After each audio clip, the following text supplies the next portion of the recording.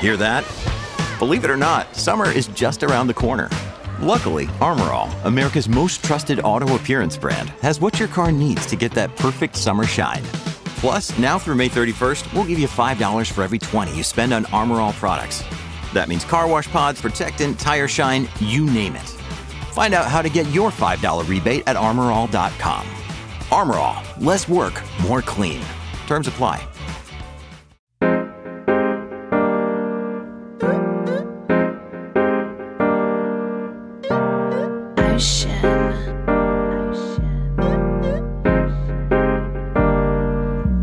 Like a locomotive, sipping, drinking Arizona. Mixtape just around the corner. Did a lot in California. Can't wait to drop this on you. Yeah, they gon' have fun with that. Smash like Songam, and my songs gon' break through like a Hello and welcome back to the podcast that is always up to speed with Formula One. It is Thursday, May 18th, 2023. On the verge of a long weekend here in sunny Vancouver, Canada. Mark Daly and Mark Hamilton here to bring you all the latest Formula One news. Hammy, how are you doing? Like I said, long weekend coming up. Sounds like you've got some plans, my friend. Yeah, definitely do. Looking forward to hitting the old I-5, heading south, going to Seattle to watch our first WNBA game. We have an action, I think as you do, an action-packed May-long weekend here in the Pacific Northwest. And temperatures, my friend, not that anybody cares, but temperatures here in the city of Vancouver have been scorching hot for the last couple of weeks. And it's remarkable too, because I have to keep looking at the calendar. I'm like, it's the middle of May. Like this is July, August weather, maybe a long summer. And, you know, we're going to touch on some somber topics this week and we'll get into that in a little bit. But obviously our thoughts and prayers go out to everybody in the province of Alberta. If you didn't know, the province of Alberta, home to 5 million Canadians, is absolutely being ravaged by wildfires right now. I don't know if you noticed today, but you can start to see it in the air here in Vancouver. You can start to see that the sun's starting to get blotted out a little bit, and there's that red haze coming in that you and I have become so familiar with. But I'm doing good. What are you planning for the long weekend? My son is in a sailing this weekend in a regatta, so that means he's going to be having fun, and I'm just going to be sitting around trying to amuse myself, because when it comes to kids' sports, sometimes, you know, parents are just there as well. You know, as soon as they get there, it's kind of like, oh, okay, Dad, see you later. And then you just kind of sit around waiting until they come back, hours and hours and hours. It's not like going to a soccer game or a baseball game or something. He goes out on the water and disappears.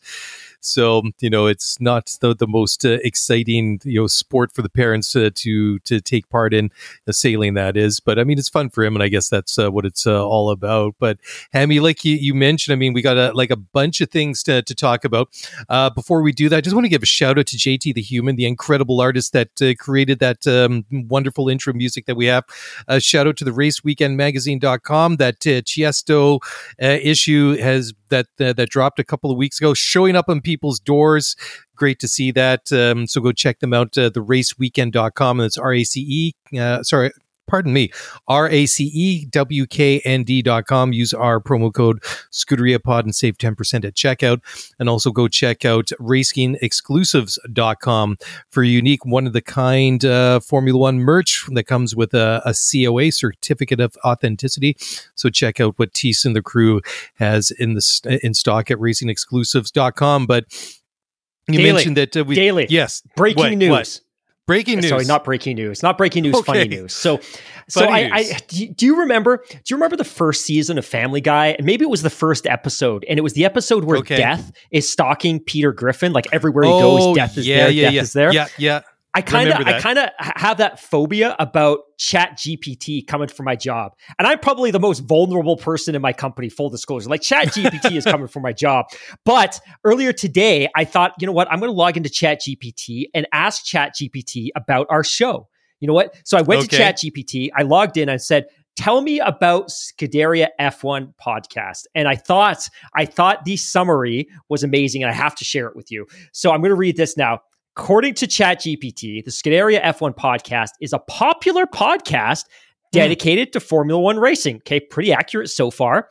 It is hosted... I don't know about the popular bit. Oh, it gets better. It is hosted by famous Italian journalist Mark Daly, who brings his expertise and insights to the show. Mamma mia.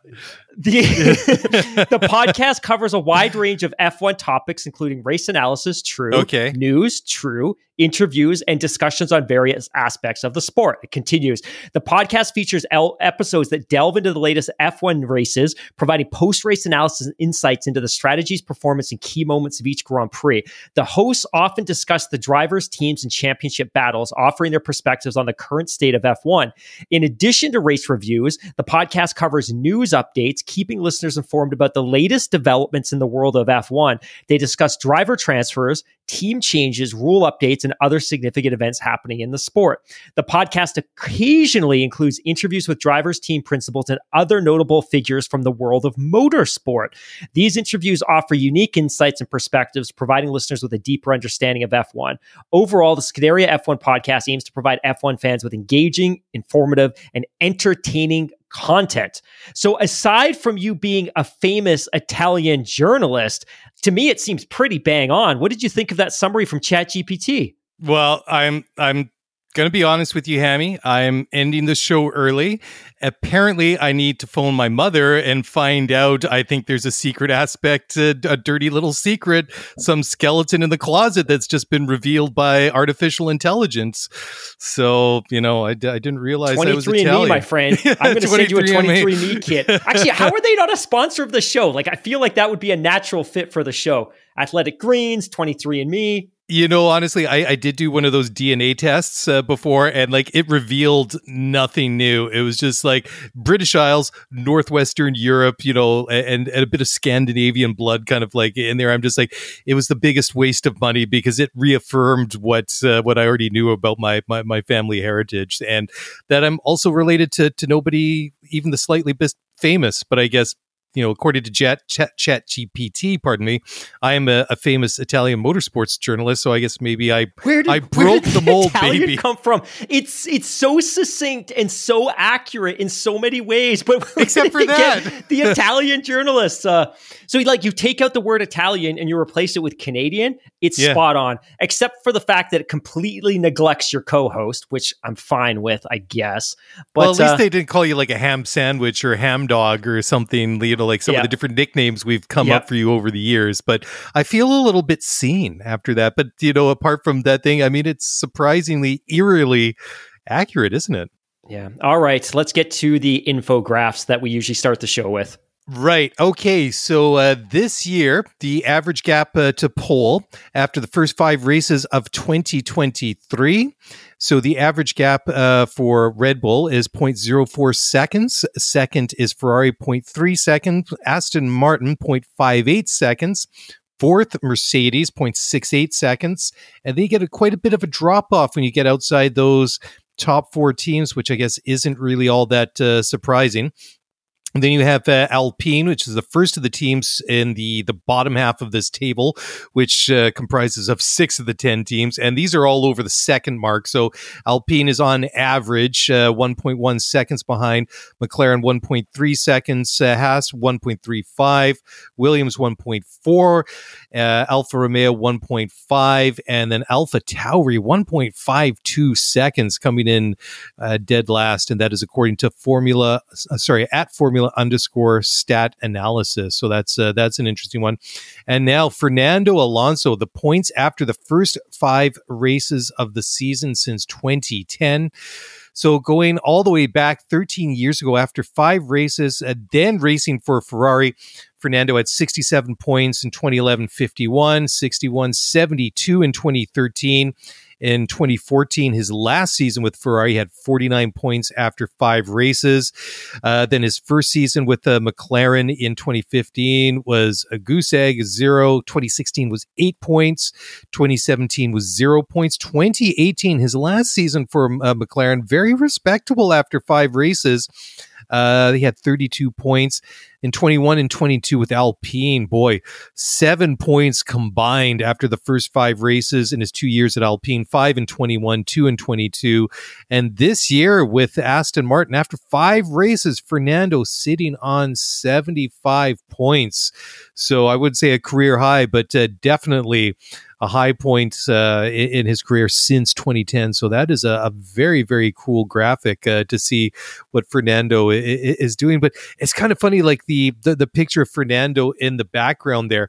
I don't know why, but I get these Sebastian Vettel vibes, just, I don't know, there's something, it looks more like Seb rather than Fernando, even though it's obviously Fernando, so maybe a bit of shape-shifting going on there, or something a little bit weird. Anyways, Mark, you did touch on it, obviously on the beginning of the show, Alberta being ravaged by wildfires here in Western Canada, but it's not the only place where we've seen some very bad weather. In Italy, over the past several days, we've seen very, very bad weather. And, I've talked about it many times on the show, but I'm also a big fan of cycling. So we're halfway through the Giro d'Italia, which is a grand tour, their version of the Tour de France. The weather's been atrocious there, too. They've cut some stages short because of weather, and it's been bad on the roads more days than not. We've seen some horrible crashes, including a couple of days ago, a Giro winner from a couple of years ago, Theo Gegenhardt, breaking a hip after a horrible accident. But, that's bad enough it is, but we've seen horrible flooding in Romagna, where where Imola is based. So Formula One making the call yesterday on Wednesday to cancel this weekend's race, and it sounds like it's not going to come back on the schedule this year because it's it's jam packed from now until basically December. But this was obviously the right call, that this was not going to be in any shape, way, or form something that could happen. Even if they could, it wouldn't be appropriate, considering there are larger and bigger concerns. And I'm just glad that they did the right thing, and they did it at the proper time. And the support that I've seen, especially, if you go through social media, through Instagram and Twitter, from all the drivers, they're showing a lot of love to the affected region, and obviously it's really touched a lot of people. So, Hammy, we kind of knew that we were going to lose China this year because of just the ongoing situation there with COVID, which I'm not really kind of sure where it kind of sits right now, but it just kind of seemed that we were going to lose China, that just seemed like inevitable, and then we were going to just get on with it. You've been talking about it quite a bit over the last couple of weeks. It's like, well, buckle up, everyone, because we're hitting the first triple header of the season coming up next weekend at Imola. And now, because of all the bad weather in Emilia-Romagna, it's not going to happen. But like I say, canceled for the right reasons, and it is what it is. The Formula One statement reads, following discussions between F1, the president of the FIA, the competent authorities, including the relevant ministers, the president of the Automobile Club of Italy, the president of Romagna region, the mayor of the city, and the promoter, the decision has been taken not to proceed with the Grand Prix weekend in Imola. The decision has been taken because it is not possible to safely hold the event for our fans, the teams, and our personnel, and it is the right and responsible thing to do given the situation faced by the towns and cities in the region. It would not be right to put further pressure on the local authorities and emergency services at this difficult time. And quite honestly, I think that statement summarizes my feelings exactly, that to have even remotely considered or waited any longer to issue that statement would have been a reflection of a lack of respect for the people that call this region of northern Italy, the 4 provinces that have been most affected. It would have been a total sign of disrespect. And like they said in this statement, the reality is every available resource in this region, be it paramedics, fire, police, security, they all need to be focused on managing and triaging the situation at hand, and accommodating tens of thousands of people that would descend on the region for a Formula One race isn't appropriate either. And you called out a couple of seconds ago that almost all of the drivers jumped on social media to share their thoughts. I'll just read a few of these at hand. Lewis Hamilton writes, hoping everyone in Romagna is able to stay safe and look out for each other right now. Thoughts are with those affected by this tragedy and the amazing emergency services working on the ground. Says Sergio Perez, all my thoughts and prayers with the people in the Italian region. We're not racing there this weekend, but hopefully we can get back there soon. Please stay safe. Oscar Piastri writes, my thoughts are with all those affected by the floods in the region. Sorry to all the fans that we won't be able to compete. I look forward to my first race at Imola in the future. Pierre Gasly writes, I'm very sad and sorry to see the current situation. My thoughts are with the families, fans affected. I love racing at Imola. I hope we can be back soon. Stay safe, people. And then finally from Yuki Tsunoda, Tsunoda, who, by the way, was pictured in the streets of the city where the Toro Rosso AlphaTauri factory is based, with brooms cleaning up the mess. Yuki Tsunoda writes, finally, after a horrible night, the town is heavily impacted. Dust, mud, and the smell of gasoline everywhere. Currently, people are struggling to find food and especially places to stay. After many have been evacuated from their homes, please, anything you can do to help is appreciated, no matter how big or small the donation. So great sentiment from F1. Very, very proud of the FIA and Liberty for pulling the plug on this and pulling the plug so quickly. And love to see the drivers with those really positive sentiments. And obviously, when we do get back to Imola, and for the reason you just described, it's not going to be this year. There's just no way to find room in the calendar without causing sheer havoc from a logistics perspective. When we do get back, obviously, people will embrace the event, embrace the region, and hopefully we can do something special to memorialize that this happened. But again, our thoughts and prayers, as they do to the people of Alberta, go out to the people of the northern provinces of Italy, and hopefully emergency services and local authorities can help guide people through this terrible time. Yeah, exactly. I mean, the emergency services there have to be focused on the people that live there, and at best it would be highly inappropriate. But like you say, more to the point, it would just be downright disrespectful to do it. But it's interesting. I just wonder in general what I know that was pretty bad weather to get to that level. But, the last couple of years when we've had a race in Imola, they've been more often than not wet than dry races. So I just wonder, in general, and I'll have to do a little bit of look into this, is this kind of a wet time of year in that in that part of Italy, perhaps it is. But sorry. The last thing I'll add here too is, again, it seems like F1 races get canceled all the time, but I think if you put the COVID years in isolation, this is the first time in kind of a non-pandemic year, the first time since 2011 that we've had a race canceled. So typically I don't remember that, because you threw that into the show notes that they canceled Bahrain in 2011, and I'm struggling to remember that. I go through and I Googled it, and sure enough, I found the corroborating stories. I'm just like, I don't remember that happening at the time. It's weird. Seb Vettel years were a bit of a blur for all of us. It's true. Funny. Yeah. It's true. I just remember the first time you and I sat down to do a podcast together, you'd made this comment about how you looked at your phone one day, it's like, oh, Seb won a title. Oh, that's 3 in a row. When did that happen? It was a blur. It was very much a blur for me. And it's funny because, I'm not a Seb Vettel hater by any means. I mean, I really, I like Seb, I really respect him a lot. And it's funny because when you go through, I'm not a big Facebook user anymore, but I remember that, Mark, sitting down that we were about to jump on the show, or I pulled up Facebook for some reason during the podcast. And there's one of these Facebook memories. Yes, that's it. They just watched Seb win his 4th title, now off to, we were going to a concert or something like that. I'm like, I remember going to that concert like it was yesterday. And I remember, everything that happened in the evening. I'm just like, I don't remember that race. I don't remember making that Facebook post. But like you say, for me too, that whole championship run of Sebastian at Red Bull is just a bit of, I don't know, it's a bit of a blank. I have to go back. And it's funny because sort of 2012, 2013, well, I guess maybe 2013 becomes a little bit more clear, but then, as soon as we switched to the 2014 era, the hybrid era, it's just I can almost recall almost any race at any time by memory since then. I don't know why it's so weird. And I know we're getting derailed, which is what we're famous for, but I feel not the same way. Not according to ChatGPT. That seemingly everything up until the Braun year is crystal clear in my memory, and 10, 11, 12, 13 is just a blur for whatever reason. And then it crystallizes again in 2014. But moving back to the topic at hand, the good news is, unlike when the Vancouver Formula E event was canceled a couple of years ago and no refunds were issued, and unlike in Belgium 2 years ago when, of course, a race was classified after 2 laps behind the safety car,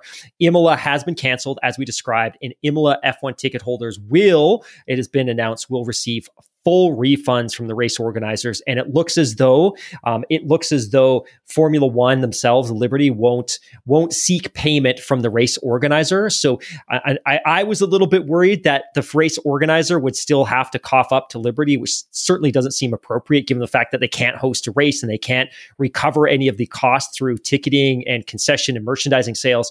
So ultimately, all the tickets will be refunded. So from an F1 business perspective, I think ultimately it's just a little less money in the constructors' prize pot at the rest end of the year. But it's nice that they were so clear and so quick to announce this as well. Yeah, but you have to think though, Hammy, when it comes to stuff like that there must be some sort of language in the contract between, you know, all the different parties. Like this would have to be obviously classified as an act of nature. This isn't exactly. One or the other. I completely agree. Getting cold feet or just somebody being, you know, awkward about saying no, we just don't want to do it. I mean, this is a situation beyond anybody's control. But before we go into the next one, I just I mentioned a couple of minutes ago that how I've been enjoying watching the Giro and the cycling. A couple of years ago, I believe it was in 2020, they actually held the World Road Cycling Championships at Imola, and in and around Emilia Romagna, and it was really quite cool because they actually did use part of the track for the road race, for the World Championship. So that was very, very cool. And for me, it was like the ultimate crossover between my two favorite sports. So, hopefully we can get, hopefully they can finish the Giro because, obviously we're not going to have the Imola run this weekend. Anyways, let's jump into some of the rest of the news as soon as I can find where my outline went. So the world's highest paid athletes age 29 and under for 2023. 25, this is an article. 25 and under. Sorry. At 25 and under. Sorry, I was looking at for 2023. So not, so 25 and under. So we'll go through the list here. So at number one is Kylian Mbappe. Number two is Kyler Murray. So Mbappe is on field $100 million, off the field $20 million. So 24. Sorry, he's 24. And just to French be clear as well, when they say off field, we're talking about sponsorship, right? So on field is what like they're being paid by their club. Yeah, and off field is endorsements. And this is important because I think that I have an interesting observation to share in a second. Yeah, so coming in at number two is Arizona Cardinals quarterback Kyler Murray. On field, so his salary from the Cardinals, $67 million. Off field, pretty wimpy $3.5 million, but I'll take that in sponsorship if Kyler doesn't want it. He's 25, playing obviously in the NFL. Coming in at number three is one and only Max Verstappen. So salary $60 million, off field endorsements, sponsorships, etc. Only $4 million. I'm kind of surprised, for a dual world champion. And that's exactly what I want to talk about. So $60 million, he's earned every penny. He's the best driver on the planet. He's risking life and limb every race weekend. I totally get it. I love it. But I think the fact that he's generating so little incremental income off the track is really interesting. And it's either because one, he's not super attractive to potential sponsors like Nike or Reebok or Gatorade, or I guess it will never be Gatorade because he drives for Red Bull. But I find it really fascinating that the most notable motorsports personality in the world is only earning $4 million a year off the field. Part of that, though, as a twist, could also be that, hey, maybe he feels that he's so well compensated for driving a Formula One car that he doesn't want the distraction of sponsorship appearances and those kind of obligations. But I did find it really interesting that he's only earning $4 million because I don't have it in front of me, but I promise you, Lewis Hamilton, for example, earns many, many times that in kind of off the field income. Yeah, it's interesting, right? I mean, we'll just find out. There's only a couple more, so. The last two that make this list is Erling Haaland, who plays for Manchester City FC in the English Premier League. $40 million in salary. Off field sponsorships, $12 million. He's only 22. He's a Norwegian soccer player. And then Luka Doncic. I hope I can pronounce that properly. Perfect. So. Yep. I'm just I just nailed my Slovenian names today. I'm very proud of myself. Anyways, Luka's earning 37.2 million. Off field is 10 million. 24 years old and not doing too poorly at all. Even though, well, he plays for the Mavericks, right? He does, yeah. Superstar. Yeah, cool. Didn't make the playoffs this year, and things kind of fell apart when they traded for Kyrie Irving. But he's still something of a transcendent talent, and I'm confident that Mark Cuban, the Dallas Mavericks, will be able to turn it around. Question for you, because you've been around the sports world and you've covered sports, and I was thinking about this when I was walking into Walmart earlier. I don't know why I shared that, but I was thinking about it when I was going grocery shopping. I know there's often a little bit, even amongst sports fans, there's oftentimes a little bit of apprehension or anxiety about the amount of money that these individuals earn. And I'll share my opinion first that, Jalen Rose always says something to the effect that these individuals are worth every penny that they have the ability and the leverage to negotiate. And, at the end of the day, if it's not Luka Doncic taking this money, if it's not Max Verstappen taking those paychecks, that money is going to stay with the team owners. It's going to stay with the organization. It's going to go to shareholders. Ultimately, they are the product. Like Max Verstappen, like I get in Formula One, the car's really classy. It's special and well engineered, et cetera, et cetera. But more now than ever, we're tuning in and we're talking about Max Verstappen and Sergio Perez, and we're talking about Lewis Hamilton. And when we tune in to watch the NBA, we're watching LeBron more than we are the Lakers, and we're watching Luka more than we are the Mavericks. So my opinion has always been, every penny that you can put in the hands of the athletes is where that money should go. Like every cent they can earn. But I know not everybody feels that way. So when you see this list, what is your response? Especially the number one slot making $100 million on field. Is he being overpaid relative to what he contributes to the organization? Or is he possibly underpaid or maybe appropriately compensated? Yeah, I guess that might be a little bit subjective when it comes to who's looking at that list, and who the athlete in question is.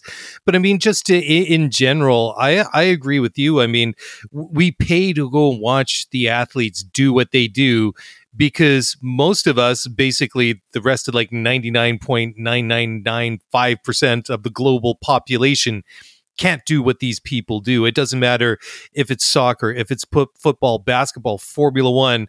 These are the best of the best of the best, right? And we love to watch what they do, and we get out of our seats, we scream and we cheer them, and that's what it's all about. And I know that the owners are there to make money, that a lot of the time that these are like vanity projects and just a way for them to kind of milk a cash cow, so to speak. So I would much rather see the money go to the people that are getting people excited, like the athletes, rather than the caricatured like Monopoly man that has bags of money, or like your evil Mr. Burns type. Not like that I should generalize or stereotype professional sports teams owners, but you know what I mean. I mean, it should go to the people that get us excited, because I mean, let's face it too, not everybody when it comes to professional sports is Tom Brady. I mean, what he did and the level that Tom Brady played at in the NFL, in such a physically grueling and punishing sport as professional football is, to play at the level that he did for so long is extremely rare.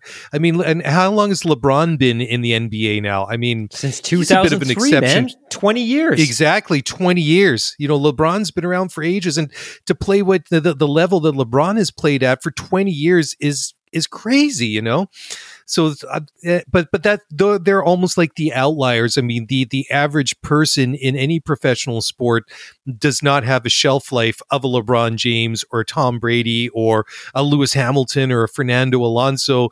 You can draw any number of examples from across the spectrum of sports, and there's plenty of examples. But there's even more examples of the people that come in, especially the ones that might be just kind of on the fringe, as good enough to play in a professional level, but maybe not quite has those game changing abilities, or they stick for a couple of seasons and they retire, or in some cases, people that are extremely talented but have their careers cut short by injury or other circumstances and things like that. So, like I say, I mean, they're the ones we get excited for. Let them have the money, and but it's funny too. Like, I don't know, I think Mbappe, I think, is worth that number one slot there. Yeah, I'm a little bit kind of questioning whether Kyler Murray should kind of clock in at number 2 there, but maybe that's just me. I don't know. I don't remember seeing the Arizona Cardinals, like walking around flexing on the number of Vince Lombardi trophies that they have down there in Phoenix. But whatever. Sometimes, and just. I was just going to finish that thought, just in regards to Kyler, no disrespect to him, but sometimes you get paid not what you're worth, but what you can negotiate. So if he was able to flex on that and negotiate that amount of money, more power to him. And for the record, I think Kyler is a pretty decent quarterback, but I just don't know if he's worth the price tag. And Cardinals kind of have some issues anyways, as it is. Anyways, I jumped in rudely there, Hammy. Go ahead, and then we should take a break here in a couple minutes as well, sir. Yeah, of course. I think my last thought on this is I'm not arguing that owners don't have the right, especially in team sports. I'm not arguing that owners don't have the right to make money. I mean, ultimately, more often than not, they're basically given the keys to a stadium by the local government, which is a kind of separate conversation. Mm-hmm. But even if the owners only broke even, even if the owners only broke even every single year, to them, it's a long-term play, and it's the increased valuation of these teams. Like, take a look at Daniel Snyder. So he's just selling the Washington Commanders right now. He bought them in 1999 for $800 million US. He just sold them for $6 billion. He earned $5.2 billion on that investment in 25 years. And the other one, and this is actually, I'm going to tie it into F1 here. As the average Major League Soccer team in 2005 was worth $10 million. They just announced today a new expansion team in San Diego, and the expansion price was $500 million for an MLS team. So if you bought into the MLS in the mid 2000s at $10 million, that investment is worth 50, 100 times more than it was less than 20 years ago. It's remarkable. So in the sports game, like you said, it's a vanity project. You buy it. There aren't many of them. You sit on it, and the valuation increases exponentially over time. So again, you know what? Everyone can profit so long as people are paying for personal seat licenses and these high ticket prices and streaming prices and stuff like that. So that's all I got. Yeah, that is an interesting conversation to have. Maybe we'll jump into it in one of these off weekends that we have, because I definitely have a lot of thoughts on that. But it's kind of like one of these off topic nights that I would love to get into that with you. I would love to get into that with you. Yeah, we'll do that. We will definitely dedicate a show to that. Maybe in the off season, or maybe one of these off race weekends. But first of all, let's take a quick break. We'll come back. We still got a bunch of things that we want to talk about, so we'll do that in just a moment. So don't go away. We will be right back. Passion, drive, and patience. The formula for winning championships is also what keeps your ride or die alive. eBay Motors has everything you need to maintain your vehicle and level it up to peak performance. Superchargers, roof racks, exhaust kits, LED headlights, and more. Whether you're into speed, power, or style, eBay Motors has you covered. With over 122 million parts for your number one ride or die, you'll always find exactly what you're looking for. And with eBay Guaranteed Fit, your part is guaranteed to fit your ride every time, or your money back. Because with eBay Motors, you're burning rubber, not cash. With all the parts you need at the prices you want, it's easy to make your car the MVP and bring home huge wins. Keep your ride or die alive at ebaymotors.com. Eligible items only. Exclusions apply. All right, everybody, welcome back to the show. Mark Daly and Mark Hamilton here, the famous Italian motorsport journalist Mark Daly. I actually got business cards made up to that, and it would be maybe with an asterisk beside that saying famous Italian motorsport asterisk, according to Chat GPT. Anyways, okay, so obviously we talked to the first segment about the cancellation of the Grand Prix at Imola this weekend because of the flooding and the horrible weather that they've seen in northern Italy over the last several days. And one thing that we were going to see this weekend was, even though it wasn't going to be a sprint race weekend, but there was going to be a little bit of a different approach to the standard qualifying procedure on Saturday.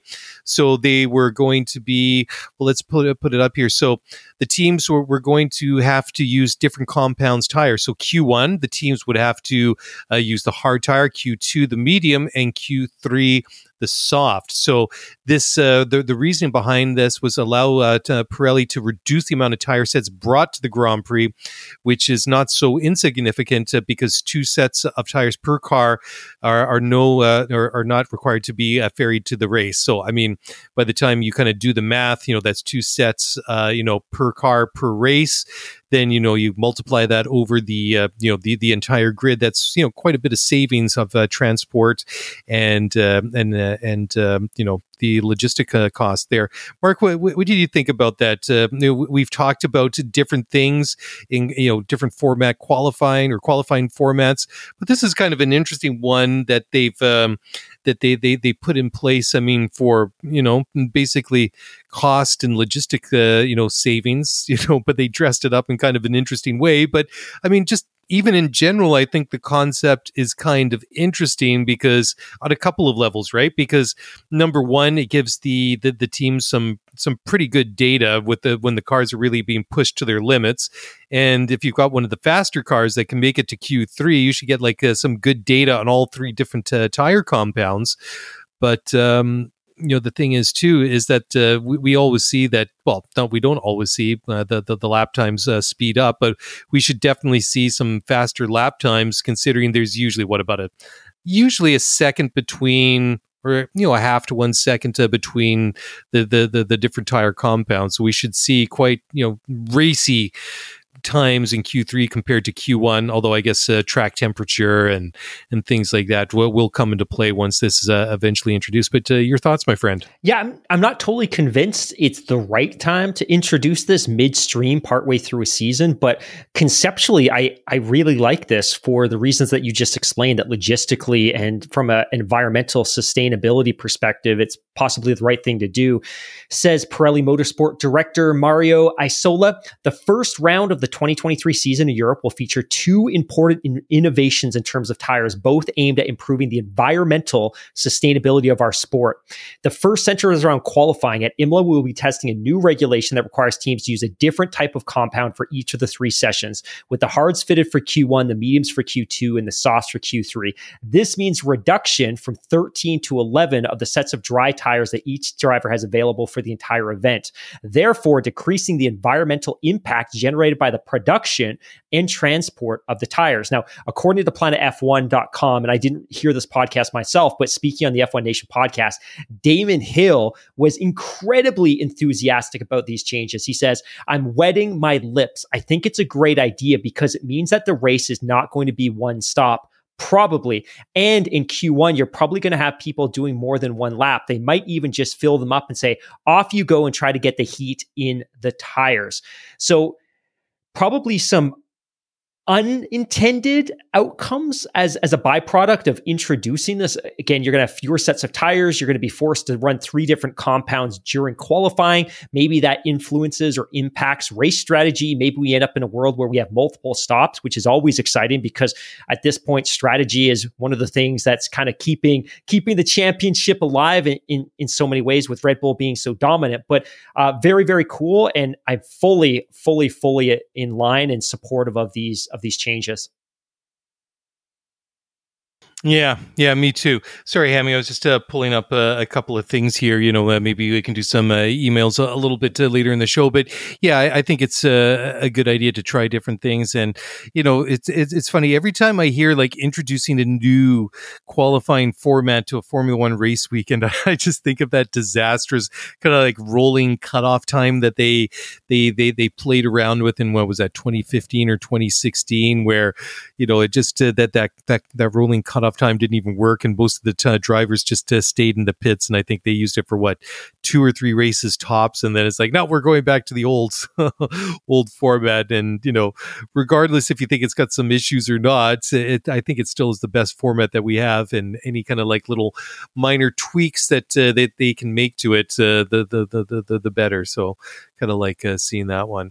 Okay, let's move on to the next one. So Mark, I'm going to throw this one because I think this is more your wheelhouse. So Zach Brown, the CEO of McLaren, calls for cost cap changes to remove what he calls sustainability barriers. Let's what's going on there? Yeah, and I'll start with a quote from Zach Brown, and I'm reading from skysports.com here, but says Zach Brown, "We strongly believe in the cost cap and wouldn't want to see anything that undermines its integrity, but current regulations have created some unintended barriers when it comes to investing in sustainability. It's been fantastic to see so much support from F1 and other teams on the issue, and we're delighted that the FIA has established a working group to explore next steps.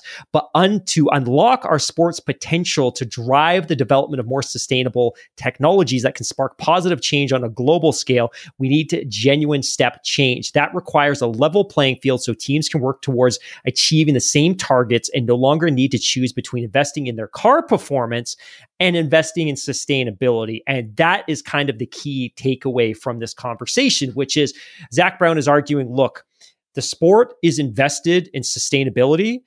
The FIA is invested in sustainability, and the teams are aligned that we need to get to a more sustainable future. But what he's arguing here is that because of the cost cap, which again is integral to the sport, integral to competitive parity, and also integral to ensuring the lining of the pockets of the team owners. What he's basically arguing here is, unfortunately, because of the cost cap, where we need to make significant investments in sustainable infrastructure to support our teams for the long term, we're being forced to make decisions between sustainable infrastructure investments and investing in the current car. And because of that, when teams are forced with making that decision, more often than not, they're going to lean into investing in the car and investing in its performance and its drive change and its gearbox and its suspension and its aero, when really they should be investing in infrastructure that's going to enable them to unlock a much, much, much, much more powerful sustainability in terms of their future. So it's interesting. And I think the argument here is, and he continues, our sport needs a clear regulatory framework with financial, technical, and sporting regulations that better enable us all to innovate and invest in sustainability. We need to find better ways to share expertise and insights across our industry. Only true collaboration will help us drive meaningful change. And if we want to achieve a step change with the new set of 2026 regulations, then these decisions need to be made now. And I think the message really is, if we're going to require and expect teams to invest in sustainability, and that's technology that will ultimately flow into the car, and also sustainable infrastructure that supports the travel and their factory and their personnel and everything that they do, you need to start making exceptions for that outside of the cost cap. Because if teams are given and forced to make that decision between sustainability and investing in the performance of their current car, they're going to invest in the performance of the current car, because that's what everyone sees in the championship standings, in the constructors championship, in the drivers championship. And it's also what their sponsors are expecting. If you're McLaren, it's really difficult to go to Coca-Cola and say, look, you know what? We're not going to spend $20 million this year developing a new gearbox and rear suspension because we want to invest in lower carbon travel for the team that's heading to the Grand Prix to support the team. Like, that's a tough conversation to have. So really interesting message, again, reinforcing the importance of the cost cap, but hopefully an opportunity to provide some relief to the teams so they can kind of in parallel invest in their car by utilizing the cap, but make some exceptions so they can invest in some of these sustainability measures that are so sorely needed. Yeah, interesting. Yeah, I like that take that you have there, Mark. So the email I was trying to pull up is kind of runs in parallel to this. So I'm going to read it out here, and this is an email from Ryan Vermeulen, and Ryan in Saskatoon, in Saskatchewan in Canada. So anyways, thanks, Ryan, for the email. So I'm just going to read it out. You guys touched on how North American sports fans are used to parity in sports. This is so true. The big four leagues in North America do an excellent job at this. This had me thinking on why salary caps work in those leagues but not in F1. I think it really comes down to a level playing field. All the teams of the big four leagues have state-of-the-art facilities. They have the best coaches, trainers, doctors, physios, etc. Now compare this to F1. Many teams do not have state-of-the-art facilities, which state-of-the-art or with state-of-the-art wind tunnels. They don't have the best engineers and staffing required to produce a top-tier car. On top of that, many of them do not even build their own car engines and therefore cannot build a car around an engine they have produced. All the budget cap does is prevent every team from spending any amount of money they want to during the season. This doesn't mean the money being spent will produce the same results. A budget cap will never level out the playing field. To truly create an F1 league with real competitive balance, each team needs the same opportunities and abilities to build a competitive car. Every team needs a facility that can rival Red Bull or Mercedes. I believe a budget cap should exist. However, it's not the answer to a truly competitive league. Formula One should be focusing on how they can get each team into a position to be competitive. Bringing in more teams on the grid is not the answer either. Formula One doesn't need another bottom-feeding team. Rather than bringing in more teams, Formula One should be bringing in manufacturers to partner with current teams to build better facilities and engines. Formula One needs 10 teams, all with great infrastructure, so they can develop a car around their own engines. Anyways, Ryan finishes off. Shout out to my wife, the Albon Knights, currently in 16th place in your fantasy league. Like an idiot, I forgot to switch my DRS boost back to max last race and missed out on 36 points, would have put me in T12 or tied for 12. And his team is City of Saints. Daly, can I respond to that email? Yeah. You can. Yeah. I read that exactly because I know this is exactly the kind of thing you like to talk about. Yeah, so I appreciate that. Let's hear your thoughts. So for starters, Ryan, that's probably one of the very best listener emails we've ever had. And I completely agree with every point that you're making. And I love the comparison. And I think that comparison probably spills over into kind of premier football leagues in Europe as well, where you would expect top tier football teams to have comparable training facilities and travel and private jets and all those kind of amenities that you would expect of a top flight $1 billion sports team. And I like where he's going here too, which is the cost cap is good, but it's one measure that's required amongst a slew of measures. And this is one of the reasons why I'm not super panicked about the cost cap. We're in year 2, right? We're in year 2 of the cost cap at this point. Year 3 of the cost cap, 21, 22, 23. Yeah. And again, I think there was this expectation from some quarters that we would see immediate parity. And that was never going to happen because some of these teams were farther down the development path of their aero in the cars and the drivetrains and the gearbox and there's others when the cost cap was implemented. So there was a certain amount of spillover. But at the same time, certain teams were just farther ahead of other teams in terms of the infrastructure, which is exactly what Ryan's saying, right? Like if you go to Enstone today, that's a decrepit old facility that lacks a wind tunnel or any modern amenities. And if you go to Silverstone, where Aston Martin is based, they are now retiring a 30-year-old factory and opening up a brand new factory and are about to cut the ribbon on a brand new wind tunnel. And my point being that if you go team to team to team, even though they're all working under a cost cap, they have different tools to work with, which is really unfortunate.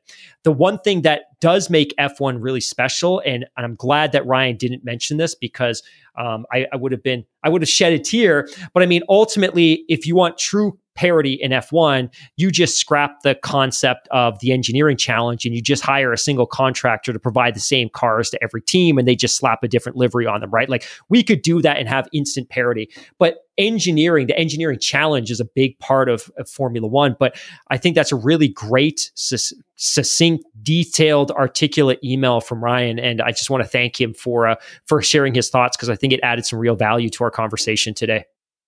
Yeah, absolutely. And I just want to mention, too, I found a bunch of emails in the spam folder. So Gmail is doing a horrible job.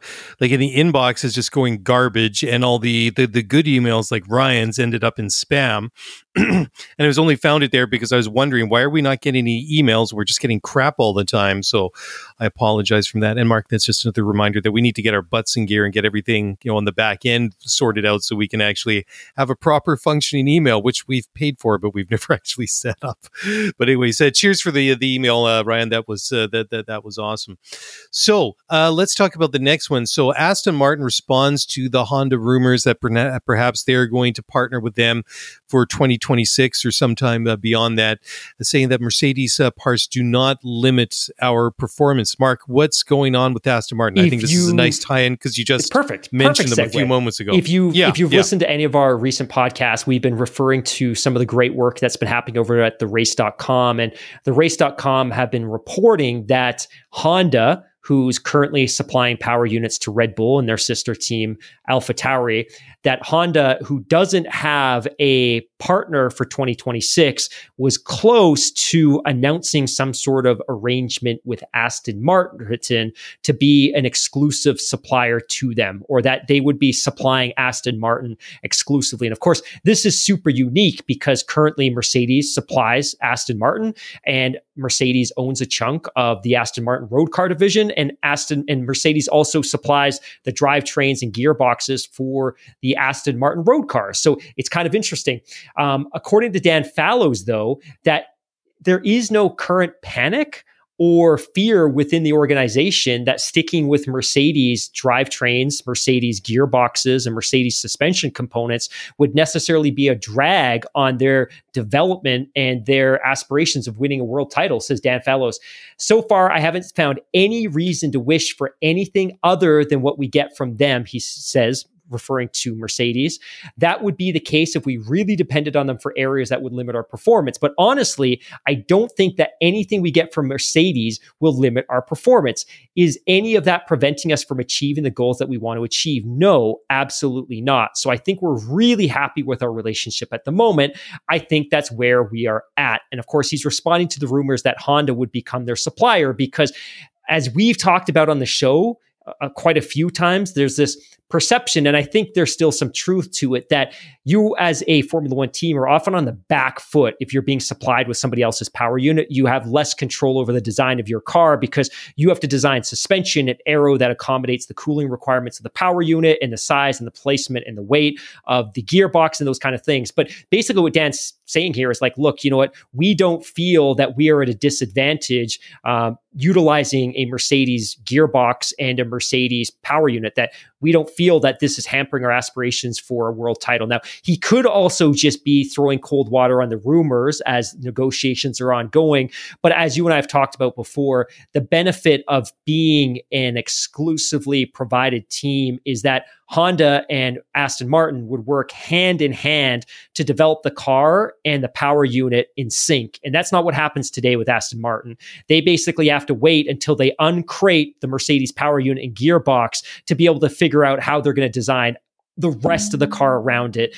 And when you're effectively a works team, because that's what that would be, you do the two of them hand in hand. And you know what the perception is, and historically the truth is, those are the teams that are more successful. But interesting that Dan felt the need to react to the rumors. I'm still not convinced it's going to happen, but I also at this point wouldn't be surprised. Yeah, the one exception of a works team that wasn't really a works team, but probably was a works team, was the early 2000s McLaren Mercedes, right? I'm convinced that was a works team. Yeah. Absolutely convinced that was a works team. It has to be, right. I mean, technically it wasn't, but I mean, it had like Mercedes branding all over the car. I mean, there was so much like Mercedes input to it. I mean, and what they achieved together was absolutely amazing. So, I mean, they were a customer team, but not really, but they weren't really a works team, but they were. I mean, it was a weird situation, but like I say, I mean, it was an incredible Can moment. I just add something to that? Because history. This is such an exciting topic. If you're newer to F1 and you weren't really familiar with that era, there was a period leading into the 2010s when Mercedes was involved with F1, but they were supplying power units to McLaren exclusively. And they basically had a 50-50 cost arrangement, which was, ultimately, Mercedes is going to get the branding on the car. They're going to get all the exposure, but they're going to pay 50% of the bills. But unfortunately, they had zero input who was driving the car. And then when Spygate happened and the FIA levied $100 million fine on McLaren because, of course, they were effectively caught cheating. They were stealing design and intellectual property from Ferrari. They were levied with $100 million fine. Mercedes had to pick up half the tab. So Mercedes, who was the power unit supplier that had absolutely no role in the Spygate scandal, picked up 50% of the tab. And they were furious because they're paying half the bills, they paid half the fine, and they had no input into the people that were driving the cars. And I think even in 2007, 2008, I think the writing was on the wall for that relationship. And I think Mercedes was looking for an out. And of course, in 2009, an opportunity arose, which was Honda exited the sport because of the global financial crisis. Ross Brawn took over the Honda Works team. They pulled that Honda power unit out of the car, and they got a real emergency supply deal from Mercedes. So Mercedes supplied the power units. They went on to win the championship in one of the most Cinderella stories in the history of the sport. And Mercedes is like, this is our perfect out for Mercedes. We're just going to have our own works team. So they continued to supply Mercedes right through 2014 before they switched to Honda. But at that point, that kind of pseudo works arrangement was over and they had their own works team. And I'm convinced that that probably would never have happened if not for their horrible relationship with McLaren. Yeah, I mean, it kind of worked out for Mercedes in the long run. Time. Yeah, McLaren not so much. I mean, from my point of view, I don't think it's too much of an argument to say that McLaren is still suffering a bit of a hangover from that whole Spygate, scandal. Like all these years later, what are we coming up on, 15 years or whatever it is? I mean, it's been a long time.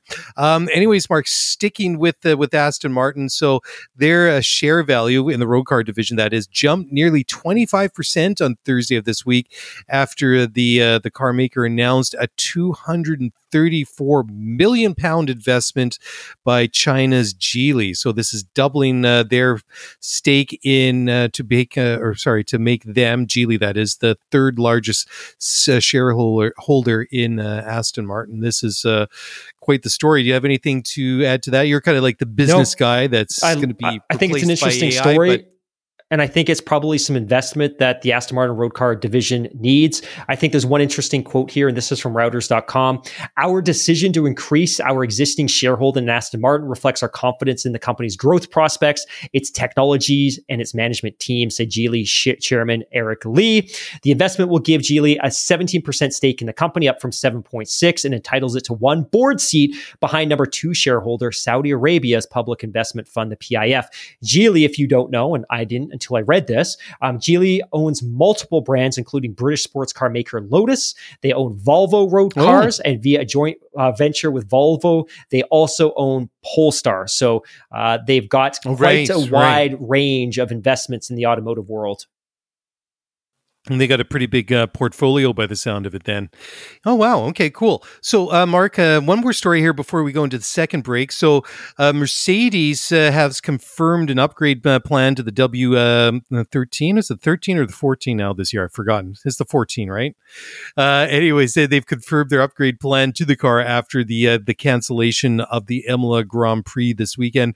Mark, what can you tell us about this one? Any details on what's coming in the upgrade package? Nothing juicy, and we're probably not going to go. We're not going to know until the Thursday. Well, maybe the Wednesday at Monaco, but we're not going to know until midweek before Monaco at this point. So the good news is they're not going to wait till Spain to roll out the upgrades. We're going to see them in the Principality. We just don't really know what they are, other than the fact that we're probably going to see some significant upgrades to the aero and possibly an entirely new floor. So a new approach to creating downforce on the underside of the car. But I think what everybody is excited and waiting to see is, what does the new rear suspension, because it's rumored they're going to get a new rear suspension, but even more importantly than that, what are the side pods going to look like? Because of course they are rocking the famous, I don't know if that's the right word, but the the well-documented zero pods, and Infamous. It's understood that as the infamous, perfect. It's well understood that they're probably going to eliminate the zero pod design. In doing so, though, they have to rework so much of the aerodynamic surfaces on this car because all of these different pieces have to fit together like a puzzle. So we don't know what those upgrades are, but fortunately, we don't have to wait too long to find out what they're going to be. Yeah. Well, we won't have that much longer. We're going to Monaco now. What, in just under a week and a half? So we just have we just have an extra weekend's wait, which isn't a bad thing, especially when it's a long weekend here. Okay, let's take another break. When we come back, we're going to talk about Fernando Alonso, and we'll do so in just a moment. So don't go away. We will be right back.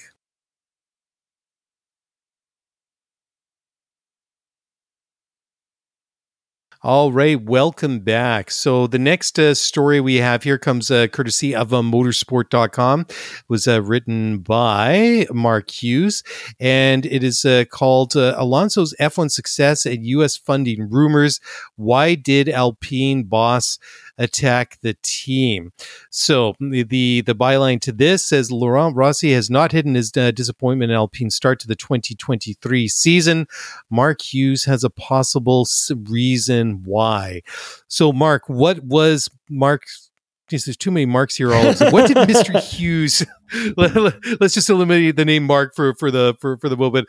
Okay, Mr. so Hughes. in the article, Mr. Hughes, what is Mr. Hughes's reason why Laurent Rossi went on a bit of a tirade, a bit of a rant this time last week regarding his team? I feel a little bit ashamed that I didn't come up with this myself because there's kind of two pieces here. One, which is Laurent Rossi was being interviewed by Canal Plus, the French media network, and he went on a very, very long targeted tirade against the Formula One team and a number of individuals that work for said Formula One team. And on the other hand, there's these distinct rumors that an American company has made a significant investment, not in Alpine, but in the Alpine Formula One team. And it's rumored that that investment is equivalent to 25% of the team and was priced at $200 million, putting the valuation of the team at $800 million. So there's this rumor that's kind of been frolicking around the paddock for a couple of races now that this is either in process or in progress. It's been done. They're waiting to dot the T's and cross the I's. I guess that's wrong. Dot the I's, cross the T's, that it's close. And it's now understood, or at least as Mark Hughes puts it, that perhaps some of Laurent Rossi's frustration here is that they're trying to find a significant investor for this team for the reason that Ryan just explained a couple of minutes ago, because they want a cash infusion of the F1 team so they can invest in things like a wind tunnel, et cetera, et cetera. And his frustration is at the exact time he needs this team to be showing progress and advancement in the constructor standing and from the driver's championship perspective and just generally on the track, they're going backwards. And he speculates that, and again, he acknowledges 100% that this is just speculation, but he's speculating that maybe Laurent Rossi's tirade was frustration at the fact that the team seemingly going backward. And of course, most of that frustration was directed at Otmar Szafnauer. And perhaps all of this, and this is more me reading into this now, but perhaps all of this was more orchestrated as an optics play for the team or the organization that's looking to invest in the Alpine Formula One team. So if you're trying to shine up this team and get somebody to invest, ideally you want them to be performing well on the track because that's more attractive. And I think if you're an outside investment firm or a company that's looking to take a stake and you look at their dilapidated facilities and you look at the lack of chemistry between their drivers and you look at their lack of performance on the track and the fact that they're going backwards and the fact that they lost Oscar Piastri last year, the fact that they lost Fernando Alonso last year, and the fact that Fernando jumps to Aston Martin and then Aston Martin leapfrogs Alpine in the championship, all of these things kind of accumulated. But I thought that was a really interesting take because, again, that rumor kind of popped up about 2 weeks ago and there's been nothing since. But Mark Hughes, like I said, suggesting that maybe some of the frustration is that they're trying to angle for this investor and the team's not performing well enough to appear that attractive, or appears attractive, but the valuation is lower because they're underperforming. Yeah, I mean, it'd be easier to attract investors to the team, like you say, when they're doing well, because then it's like, well, maybe if we put a little bit more money into them, invest a little bit of money into this team is going to win. Whereas they're struggling right now. It's like, potential investors like, oof, this is going to take a lot of time and a lot of money to get this team point in there. Exactly, It's Mark. just and they're just looking at their ROI, like how long is it going to take before we get some positive press on this team? So it makes perfect sense. So kind of going full circle, sort of, but not really. The next story we want to talk about comes from racingnews365.com. It's Luke Murphy's article entitled "How Age-defying Fernando Alonso is Shining Again in Formula One." So he starts off saying, equipped with an Aston Martin car capable of challenging for podiums, a rejuvenated Fernando Alonso has become one of the stars of the 2023 season. Racing News 365 spoke to the two-time world champion about his racing form at 41 years of age. So, Mark, what do you think in this interview done between Luke and Fernando? What were some of the key standout talking points or revelations from the two-time world champion Fernando Alonso? I think the biggest one is an acknowledgement that his time away from F1 was good for him psychologically, emotionally, and just in terms of his approach to the sport. And I'll kind of read some quotes here from Fernando Alonso. He says, "I think when you were I'll read again. The timeout helped me, maybe not so much in my driving style, but I think on the mentality and in the approach and on the motivation. I think when you were in a Formula One car for 18 years, it's not that you lose motivation. I always have motivation, but I was tired of traveling. I was tired of the routine and repeating the same things. The 2 years out of the sport were very refreshing. I was just charging my batteries, and maybe the driving is similar, but mentally I'm much fresher. I'm happy to work and I'm happy to come to the circuit early, happy to keep chatting with the engineers, PR staff, event sponsors, all of these things. I have full batteries now, while in 2018 I was empty. So it did help. And then if I compare my driving or try comparing myself to 2005 and 2006, I'm much better now, 100%.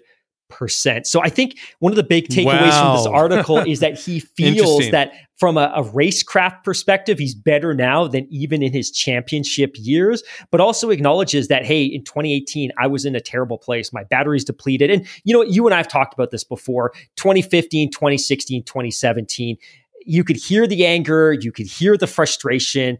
It was toxic. It was toxic within Woking. It was toxic within the McLaren Technology Center, in the paddock, everywhere. You just didn't want to touch that team. And every time you heard Fernando on the radio when he was in a race, it was something negative about the car, something negative about the power unit. The relationship between Honda and McLaren was terrible. They needed to blow all that up. And of course, they were able to do that.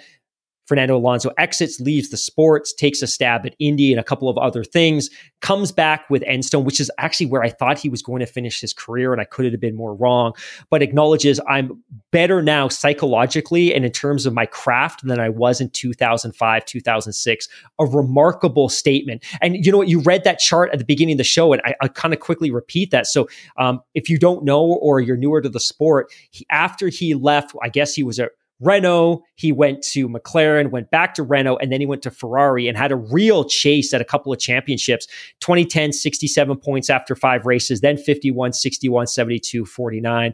He's having a better start this year than in any year at Ferrari, which is remarkable because he had some pretty great cars in those Ferrari years, finished just shy of a championship twice to Sebastian Vettel.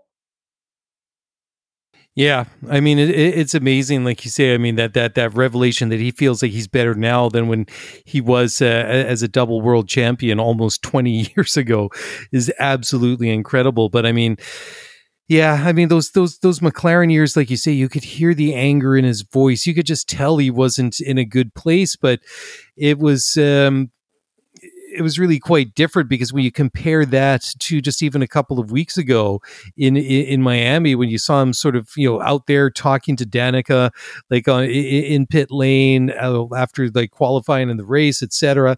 He just seems like he's having fun, like he's enjoying himself. It's like he's got like this big ear to ear smile, and you could just tell like it's not forced, it's not unnatural. It just like it seems that he's a person completely happy with where he is at the moment. and he's happy with the and car. He's likable. Like, for at least likable. For me, for the first time in his career, he's so likable. And I know you and I are cheering for him every single race because it's the best story of the championship. But he's suddenly so charismatic and so marketable, and he's leaning into social media trends like the whole Taylor Swift thing. And I'll quickly kind of read a couple more quotes here because I thought these were really good. But he says, speaking to the 2023 AMR 23 Aston Martin Formula One car, he says, "I think our car is overperforming compared with what we were expecting. Maybe Ferrari and Mercedes are underperforming a little bit in the first races, but they're a very strong team, so they'll get eventually better and better. We saw how much Mercedes improved during last season. At the moment, it's happy days for us with the podiums, but we cannot take it for granted and assume that it's going to be like this all season.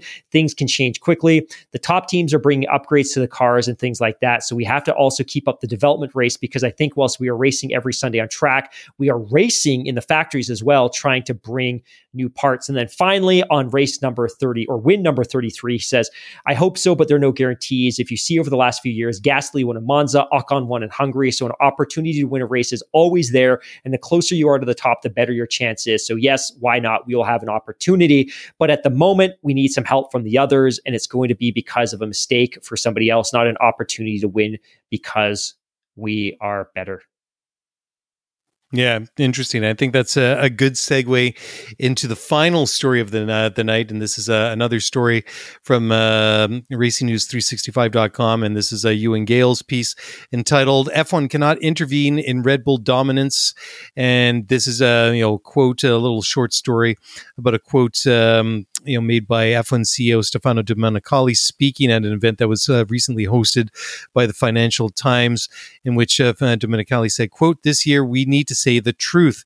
Red Bull did a better job than the others. It's a fact. But I would be imprudent to say that the championship is finished. We cannot intervene in the performance of the teams. I'm sure what we did in terms of the financial regulations will help minimize the gap on the technical side." So, I think that there's a lot to take away in that little clip there. And yeah, I mean, to me, if they were to intervene in the performance, on Red Bull, and their performance advantage is, it kind of goes against the DNA of Formula One. I mean, as long as they're doing everything above board, they haven't breached the cost cap, or they're blatantly cheating. Like, why would you? I mean, why would you punish them for success? And moreover, why would you punish Red Bull for success now, whereas Mercedes basically ran the table for an entire decade? And I don't remember as many people, or any people for that matter, saying, "Oh, you have to pull these guys, these people back in because they're just running away with it and ruining the sport." But I guess maybe that comes down to the fact that that Mercedes is a little bit, and they're the people there are more likable to a certain degree than Red Bull. I know Max is obviously not a very charismatic most of the times kind of person, and I love, wasn't it Toto Wolff that said on Drive to Survive that Christian Horner's like a little Jack Russell terrier that just kind of nips at you the whole time. So I mean, their personalities, aren't as maybe is pleasing to more people than others. So maybe that's part of it. But to punish them or anyone just because they got things right compared to everyone else, just to me, that kind of goes against the entire the entire DNA of Formula One. If you're allowing teams to come in and give them the rule book and say, sure, you can design anything you want, but here are the parameters that you have to fit your design within, go and do it. And if you can take those rules and you build a car, that's an amazing feat to begin with. But if you could build a car that's good, that's even better. But if you can build a car that's better than all the good and bad cars combined, like Red Bull has had, it's like, why punish them for succeeding? It's just, I find it a bit of an odd conversation and an odd, comment that I hear from people quite a bit of time this year. I agree with you. I think the the counterpoint to that is Formula One history is peppered with examples where they do exactly this, where they rein in a team with technical directives and mid-season changes to the technical regulations to bring teams back closer to the pack, or if there's a dispute from certain teams about an advantage another team's earned by a new innovation, that gets kind of hashed out in updated regulations. Like, this is something we've seen, and we saw it a couple of years ago when Mercedes introduced that incredibly innovative steering technology that allowed them to adjust the camber of the wheels. Dual axis steering, and that was vanquished after a single season. And then, of course, going into 2021, and again, I'm not trying to sound like a Mercedes fanboy here, but in 2021 there was a not insignificant change to the floor regulations, which certainly benefited Red Bull at the expense of Mercedes and made that championship much closer. So I'm happy that they're leaning into the cost cap and their trust in the cost cap and their trust in the current technical regulations, and that they're not going to start, pulling out technical directives every month in an effort to bring the championship closer together. I'm happy to see that. I want to live in a world where we can trust the cost cap and we can trust the technical regulations, and that we can trust that in a year, 2 years, 3 years, the field's going to be much tighter together for all the reasons that we just talked about. And like Ryan said at the beginning, even with the cost cap, it's not an even playing field. Certain teams have infrastructure and resources that other teams could only dream of. And furthermore, some teams aren't even spending to the cost cap, #Williams Formula One. So I think with time and with some additional investment, and when you level the playing field in terms of the infrastructure that's available to the teams, we'll get there. But at the same time, I don't think it's appropriate. I don't know if that's the proper word. I don't agree with hampering Red Bull with technical directives because you want to artificially tighten the championship. Red Bull is, aside from the cost cap breach in 21, Red Bull is playing by the rules. They've developed the best car. It's phenomenal. Think about that run that the Golden State Warriors had for a couple of years. They won 4 championships in 8 years. They ran off a title in 15, 17, 18. They won again in 2022. This is like saying, hey, Golden State, you're scoring too frequently from the 3-point range. When you're on offense, we're going to change the goalpost. We're going to move that 3-point line back 2 feet. In fact, with Klay Thompson and Steph Curry, I don't think it would have made a difference. But that's kind of the feel that you shouldn't be changing the rules midstream because one team is more effective at developing a car than other teams. But I also get it from a business perspective. And if you and I are sitting here at this time next year and the championship's just as terrible as it is this year, then we're not in a good place. And if we're sitting here in 2025 and we're in the same place, like, whether it's the right thing to do or not, whether it's the right thing to do from a sporting integrity perspective or not, you at that point have to do something because you are damaging your business. And we've seen it this year. TV ratings are down. I have it from pretty good authority from people across the media industry that clicks are down, podcast consumption is down. We've seen it for sure after the first couple of races, and maybe people are just tuning us out.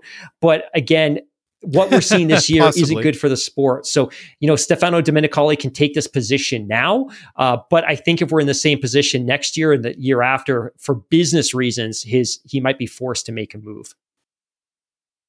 So I'm just going to, it's taken me a while to kind of get everything sort of sorted out in my head here. So we keep talking about parity. So when it comes to, or get to the point where there is parity, we're trying to get create a situation where there's equity for all the teams, that they're all sort of starting from the same common place, or they end up at the same common ending.